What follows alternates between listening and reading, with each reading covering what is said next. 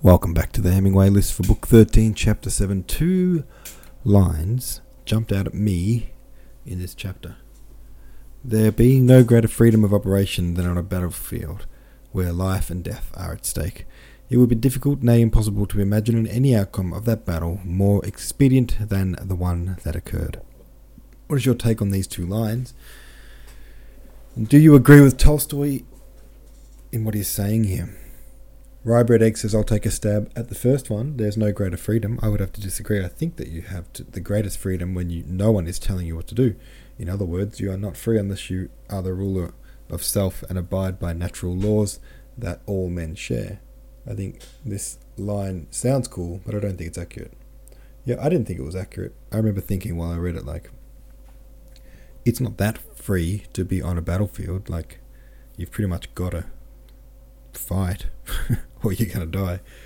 And I feel like people on a battlefield would be longing to be somewhere that would seem to characterize freedom, back home or at the beach or something, So it was a weird line. I didn't agree with it either. Acoustic Eel says, Kutuzov is finally being recognized for the success of his wait-and-see strategy after being upbraided by the Emperor of Moscow for leaving Moscow but saving the army. Good for him.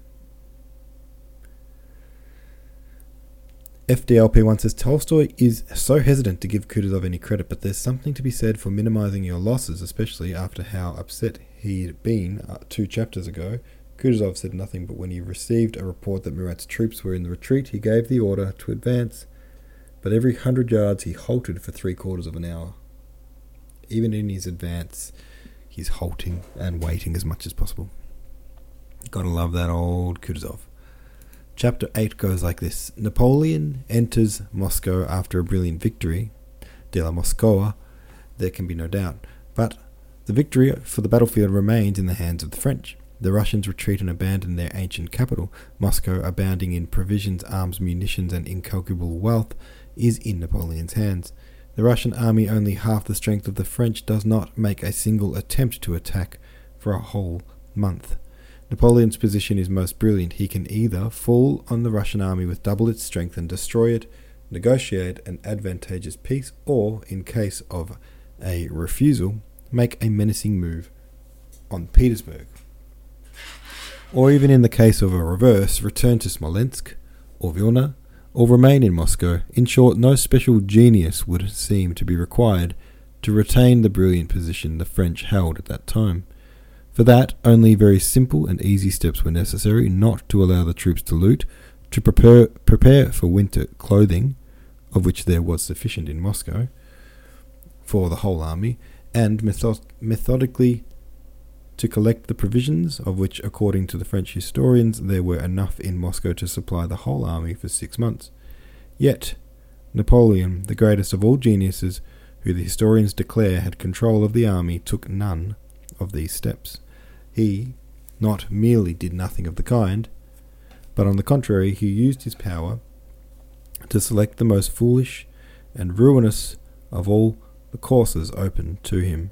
Of all that Napoleon might have done, wintering in Moscow, advancing on Petersburg or on Nizhny Novgorod, or retiring by a more northerly or more southerly route, say by the road Kutuzov afterwards took, nothing more stupid or disastrous can be imagined than what he actually did.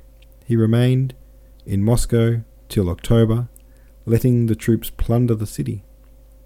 Then, hesitating whether to leave a garrison behind him, he quitted Moscow, approached Kutuzov without joining battle, turned to the right and reached Malo-Yaroslavets, again without attempting to break through and take the road Kutuzov took, but retiring instead to Mozhaysk along the devastated Smolensk road. Nothing more stupid than that could have been devised, or more disastrous for the army, as the sequel showed. Had Napoleon's aim been to destroy his army, the most skillful strategist could hardly have devised any series of actions that would so completely have accomplished that purpose, independently of anything the Russian army might do. Napoleon, the man of genius, did this, but to say that he destroyed his army because he wished to or because he was very stupid would be as unjust as to say that he had brought his troops to Moscow because he wished it to and because he was very clever and a genius.